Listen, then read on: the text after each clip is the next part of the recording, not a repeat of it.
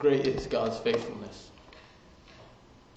I was sitting there in the pew and just thinking to myself, man, I'm just lonely.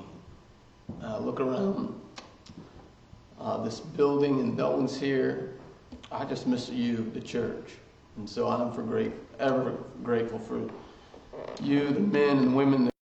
Verse 22 through 34. That's Luke chapter 12, verse 22 through 34. I was telling Jenny this yesterday and kind of all week. Just asking God what He would have for us and what He would have me teach this morning. And I just came and began to ponder about anxiety and worry, which is not something I typically deal with or typically struggle with. But this week, if I took my jacket off, you'd see two big old puddles of sweat under my arms. I'm just super anxious. And so even last night I was studying, preparing for this message. Just my own anxiousness was coming over me. I felt like an elephant was sitting on my chest. And so more probably than anyone else that's listening this morning, this message is for me. What does God, through Christ Jesus, have for me, have for us, the church, about our anxiety? So let me read the text to us this morning. This is what Jesus says in Luke chapter 12, verse 22 through 34. And He said to His disciples, "Therefore I tell you, do not be anxious about your life, what you will eat, nor about your body, what you will put on. For life is more important than food, and your body more than clothing. Consider the ravens. They neither sow nor reap. They neither storehouse nor barns, yet God feeds them. Oh, how much more value are you than the birds? And which of you, being anxious, can add a single hour to his lifespan? If then you are not able to do as small a thing as that, why are you anxious about the rest? Consider the lilies, how they grow. They neither toil nor spin, yet I tell you, even Solomon, all of his glory, has not arrayed like one of these. What if God so clothed the grass, which is alive in the field today, and tomorrow is thrown into the oven? How much more will He clothe you, O you of little faith? Do not seek what you will eat or what you will drink, nor be worried. For all the nations of the world seek after these things, and your Father knows what you need. Instead, seek His kingdom, and all these things will be added to you. Fear not, little flock, for it is your Father's good pleasure to give you the kingdom. Sell all of your possessions and give to the needy. Provide yourselves with money bags that do not grow old, with a treasure in the heavens that does not fail, where no thief approaches nor moth destroys. For where your treasure is, there your heart will be also." So what does God have for us about worry, about anxiety? Again, like I said yesterday, I'll say it today. If we're honest with ourselves, there's some level of anxiety and worry in all of us. The uncertainty. Waking up even today, wondering, as we look around the nation and different states are doing different things to quarantine and to keep us in the house locked down, and yet still here in Tennessee it hadn't gotten to us yet. And so it's just that anticipation. What will happen? What won't happen? When will it happen? Could it happen? Might it happen? It just gives us worry. The word worry from the text this morning means this. It means to be torn apart. To be torn apart. Like half of us is over here thinking about this, the other half is over here thinking about this, and we're being torn apart. This is what Corrie ten Boom said about worry. If there's ever a woman that could worry and should have worried, it would have been her. But this is what she said, and we see her great strength in this statement. Corrie ten Boom says this: "Worry does not empty tomorrow of its sorrows. It only empties today of its strength." And so as we worry, it's like we're thinking about all that over there, and it's robbing us of what God has for us today. It's robbing us of our strength just to make it through to today. And so Jesus here in this text tells us how do we deal with our worry? I'm grateful oftentimes we come to the text and we hear this often. God says not to worry. That is true. We see that in the text. But we also see this teachable moment about what we do when we worry, because we all will worry. And so Jesus says these three things in this text. The first one is this: we must consider God's provision. That's in verse 22 through 28. The next one is this: that we would seek God's kingdom. And the last, that we would trust God's character. So let's look today as we deal with worry, that we must consider God's provision. This is in verse 22 through 28. He says that right here in the text. He says, therefore I tell you, do not be anxious about your life, what you will eat, nor about your body, what you will put on. Two basic needs he addresses right off the bat. Those two basic needs are food and shelter. We all need food and we all need shelter. And Jesus himself says, don't worry about your food and don't even worry about your shelter. He gives two examples of this. The two examples are, how are we to not worry? He brings up the raven and then he brings up the lily. And he says, consider the ravens and consider the lilies. So he says to us, is your life not more important than food, and your body more than clothing? What Jesus is saying here, he's reminding us that our bodies, it's not our bodies that matter, it's our souls that matter. He's saying, isn't your body more important than that? Your soul is more important than that. How come? Because we remember from Genesis, where we are made in the image of God. And so Jesus says to us, we're made in his image, therefore he cares about us more than our food and our shelter. And so often, as you see here in the U.S. right now, we are consumed with our food. We are terrified that we won't have enough food. I was able to go, I don't know if able is the right word, I had to go to Costco on Friday to grab some essentials. And I walked in there, and they had all this stuff. And then when I got to the very back of Costco, to the food section, it was as bare could be. I couldn't imagine how much lack of food they had. There was no chicken at all. No chicken of any kind. The only meat product they had was the high-end prime beef that was $70 for 4 ribeye steaks. And I thought, there's no way I'm going to buy that. But we're consumed with this anxiety and fear that we won't have enough, that we'll run out. Toilet paper, paper products, all these things, these essential things, we have all this anxiety. And yet Jesus tells us our bodies are more important than that, or our lives are more important than that. And then he tells us to do this. Consider the ravens. How come Jesus would use that bird of all birds? Of all the birds, as he was sitting on that mountainside, looking out into the sky, of all the birds he could choose, why do you believe he chose the ravens? Let me just give you one idea that he gave the ravens as our example. Ravens are a scavenger bird. So the raven, they were solely dependent on another animal dying. He says that in the text. They don't store up, they don't reap, they don't sow, they don't gather, they don't have barns that they can kind of collect their stuff and put it away for later. And so you got to think of a scavenger bird or a vulture. Vultures, they're nasty animals. They're scavenger animals. They are totally dependent from meal to meal to meal to meal. And Jesus says to us, consider the ravens. They neither store nor reap nor gather in the barns. And it says this, yet God feeds them. We must trust in the provision of God. If God is willing to care for the ravens, how much more will he not care for us? He will provide for us. And so when we worry, we're really distrusting the provision of God.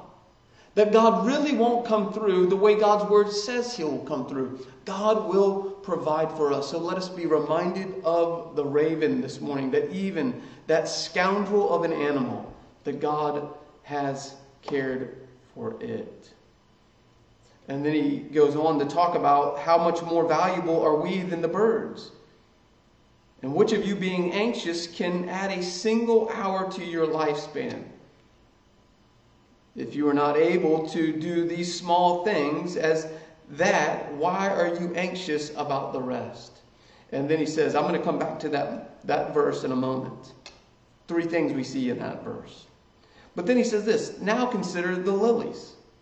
The lilies were a flower. We have this mindset of a lily, especially this time of year, the Easter lilies. That's not what the word means. That's not the word Jesus was using. What Jesus was saying was the common, everyday flower that grows in the field. The pretty little flowers. And he says this about the lilies. They neither toil nor spin. What does that mean? They don't toil or spin. They don't do anything. Those flowers are useless to everything. They bring no value to us other than their beauty. But then he says this, even their value is but momentary. They're here today and gone tomorrow. Today they look beautiful. Tomorrow they're thrown into the fire to continue the fire. And he says this about us and the lilies. He says, yet I tell you, even Solomon, all of his glory, was not arrayed like one of these. But God so clothed the grass, which is alive today, and tomorrow is gone. How much more will he clothe you? So again, he says, hey, if God would clothe those lilies, how much more are we than the lilies? So he's saying to us, hey, he'll provide for the ravens food, and he provides shelter for the flower. How much more are we than birds and flowers? He will provide for us. Do we believe in the provision of God? You see, worry or anxiety, back to what he says in that one verse in 24 and 25. How can we not add one single hour to our life? You see, when we get consumed and wrapped up with worry, it does 3 things. 3 primary things. The first thing is this. Worry or anxiety is a thief. It robs us of 3 things. It's a thief. Satan uses anxiety and worry to rob us of these 3 things. The first thing we see is this. It robs us of our time. I don't know about you, but this week, last week, I've sat on my couch and just thought about this coronavirus. My mind has been all over that idea. I've lost so much time, so much worry around this disease. I can't tell you how many times I hit the refresh button on Google about the corona update to see how many more cases were confirmed, how many more deaths are confirmed, how big is this thing going, when is it going to get here, what's going to happen to me, how is this going to affect me, do I go to work, do I not go to work? All this time has been consumed by my anxiety, and my anxiety says this: if I can think hard enough about it, then I can find the problem. I can find the solution to the problem. So my brain gets caught up in trying to find a solution. There is no solution to this other than trusting the Lord. So the first thing that worry does it, or anxiety does it, robs us of our time. Next, it does this. It robs us of our rest. I don't know about you, but if my mind is always racing, I cannot rest. Yesterday, as I sat on the couch preparing this message, I had this 3-4 hour long moment that just felt like an elephant was sitting on my chest. I could not rest. No matter all the techniques, no matter all the training I had, all that practice that I put into place, the breathing wasn't helping, the putting headphones in with meditation music was not helping. It was robbing me of just being restful. And then last night I was finished sermon prep, had done my quiet time, laid in the bed, and fell pretty quickly to sleep. And if you ever had this experience, it's like feel like you've been sleeping for a long time, and you wake up like as wide awake as possible, and you look over at the clock. That's what I did, looked over at the clock, and it had been 45 minutes since the last time I had looked at the clock. And then for the rest of the night, I just tossed and turned, just consumed with, hey, will Facebook Live work? What will we be able to pull this off? Or, you name it, I was thinking it. Will I remember everything? Will I miss announcements? Will people tune in? My whole brain was just consumed. It robbed me of being restful. And the last thing it does this. Worry robs us of our health. If I'm not sleeping and I'm not resting and I'm being robbed of my time, I'm going to get physically sick. If you've ever had anxiety and you felt physically sick, this is what it has. There's a physiological response, a biological response to our anxiety. We get sick. And yet, God tells us, Jesus tells us in this passage, the reason we don't consider God's provision. Just 5 little words, he says. He says, you of little faith. You of little faith. The antidote to my anxiety, the antidote to your anxiety is faith. And so when I am worrisome and I'm anxious, I've got to do an inventory of where's my faith? Is my faith in what's going on, or is my faith in the one who's in control of what's going on? And so what is faith? Hebrews 11:1 tells us. Now faith is confidence in what we hope for and assurance about what we do not see. You see, when I worry and I have anxiety, it reveals to me my unbelief, my lack of faith in the sovereign God. God's word tells us he's in control of all things. He is in control of this. He is not scampering around heaven with his hair on fire thinking, what has gone wrong? How do I fix this? How do I stop this? No, he is still sitting sovereignly in control on his throne, as peaceful as it gets as he looks over the landscape of the world. This has not caught him by surprise. And so this morning, have I considered the provision of God? Am I really trusting in the promises of God? That God says to us through Jesus that our lives are much more valuable than ravens and lilies, and he's provided for them. He will provide for us. It's what the psalmist believed and trusted in. And when he said these few words in Psalm chapter 23, verse 1, the Lord is my shepherd.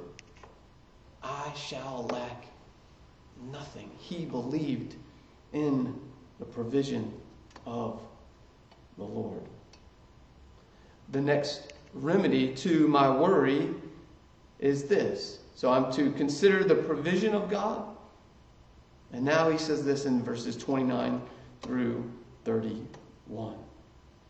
He says this in 29. And do not seek what you are to eat or what you are to drink, nor be worried. For all the nations of the world seek after these things, and your Father knows that you need them. Instead, seek his kingdom, and these things will be added unto you. He says, don't seek these things. God knows you need them. We aren't to seek these things because God already knows what we need. He says, so instead of seeking these things, what are we to seek? He says that we are to seek the kingdom of God. The key word in those few verses is the word seek.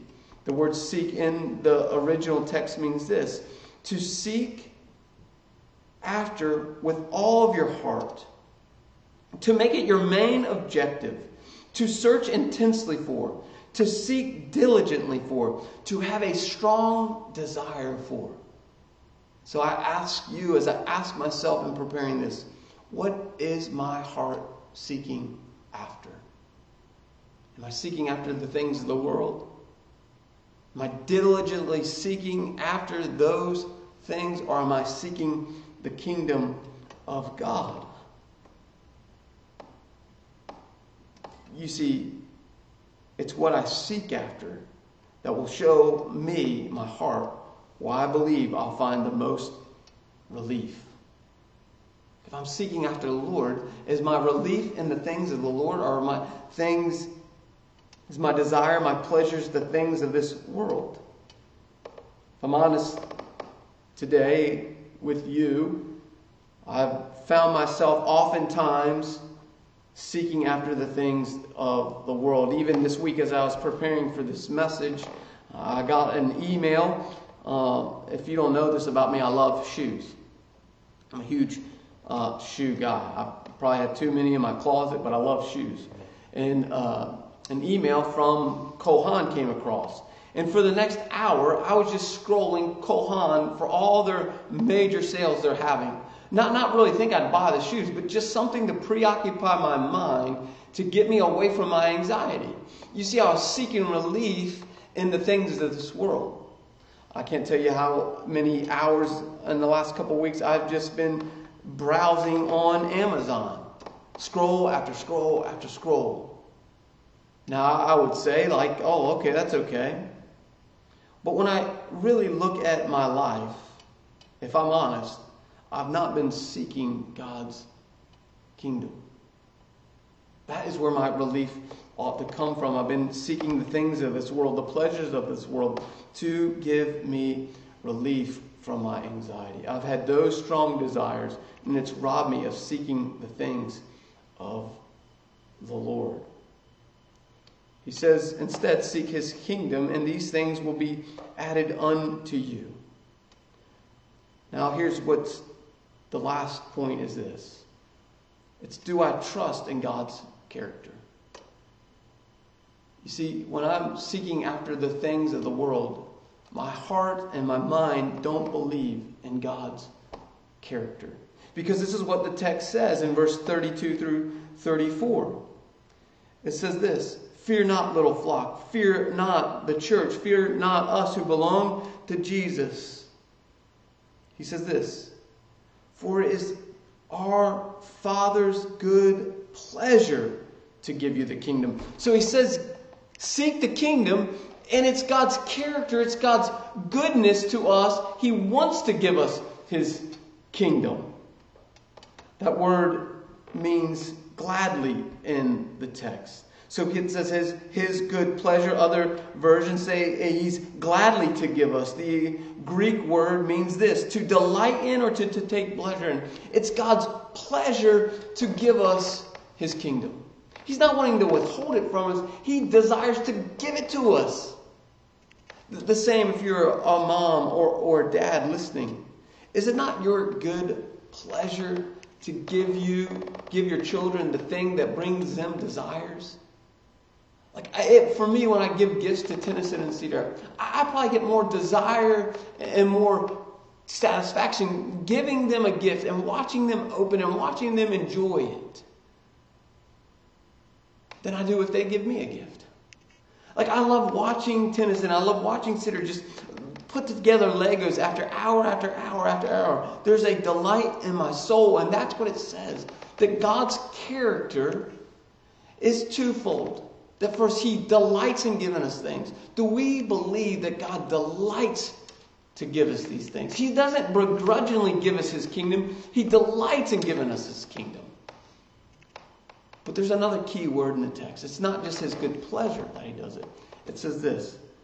It is though He is our Father that gives us these things. He is a good, good Father that delights in giving His children what their hearts long for and desires. And He knows if we will wrap our hearts and minds around His kingdom, that is what will take care of our anxiety and our worry. Because the things of this world will fade away when we look at God's kingdom. Do we believe that this morning? Do we trust in God's character? That God is a Father and that God is good. Here's what the psalmist says about this, about who God is. It says this, "O taste and see." This is Psalm 34, verses 8 through 10, 15 and 19. It says, "O taste and see that the Lord is good. How blessed is the man who takes refuge in Him.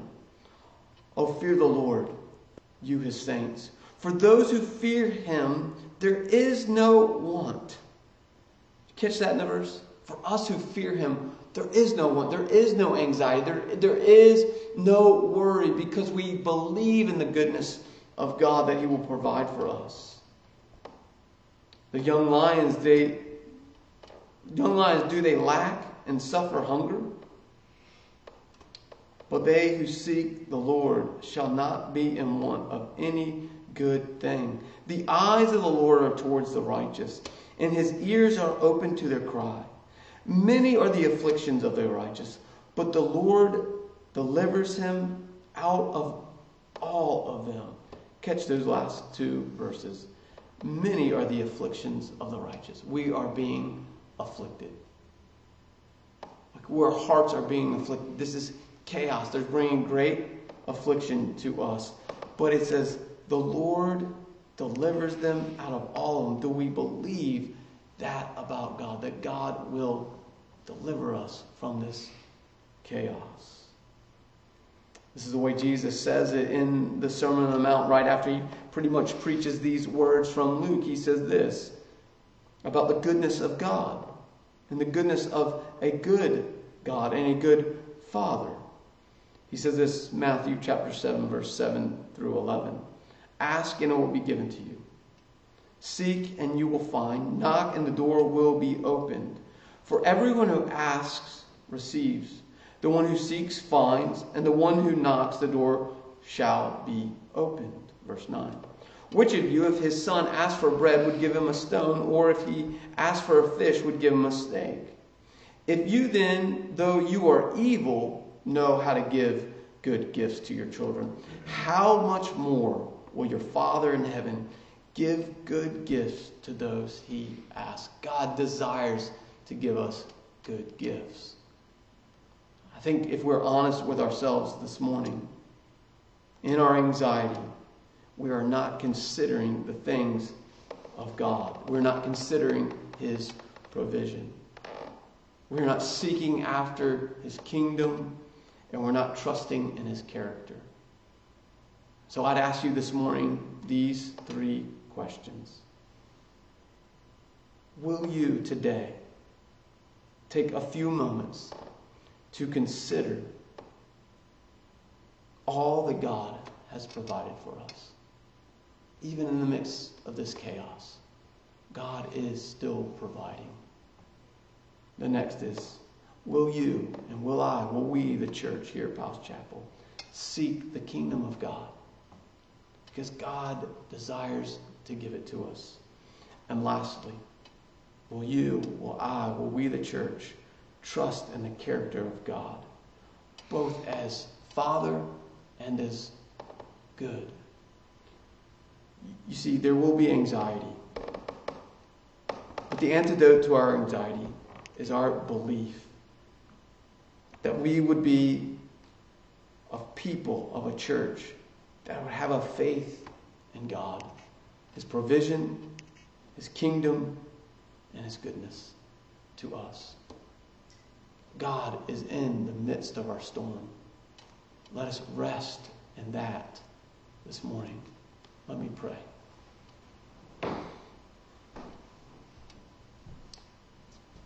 God, I come to you and make confession and repentance of those places in my life that I've not considered your provision. And yet your word tells us over and over again that you will provide for us. And that's not the prosperity gospel, God. That's just us believing that you will provide for us.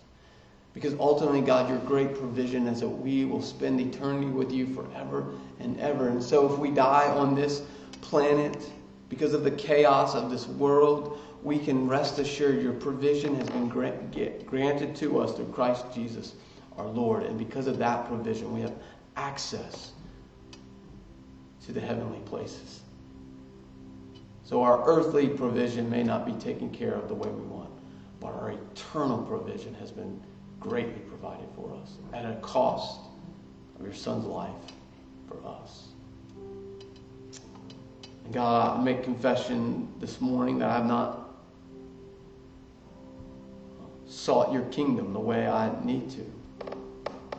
I've sought other things, other places of relief, other than your kingdom, the things of you. I pray, God, that you would help me with that today, this afternoon. And lastly, God, I pray and make confession that I haven't believed in you as Father or you as good. Now, my mind would say that, but my heart has shown otherwise, and I make confession. You are a good Father to us. So continue to lead us, continue to guide us through this chaos. God, I pray that we, a people, as a church, would rest in your goodness, and you would walk with us in our anxiety, in our worry. I'm glad, God, that you do not give up on us when we worry and we do not trust you. We don't remember your kindness and your goodness and your love to us, your provision for us, and we don't seek after your kingdom where we ought to. But God, we are grateful to you that you, though we wander, you've never wandered from us. And so I pray that you would hold us fast through this chaos. You are a good and kind God. I pray this in the mighty name of Christ Jesus. Amen.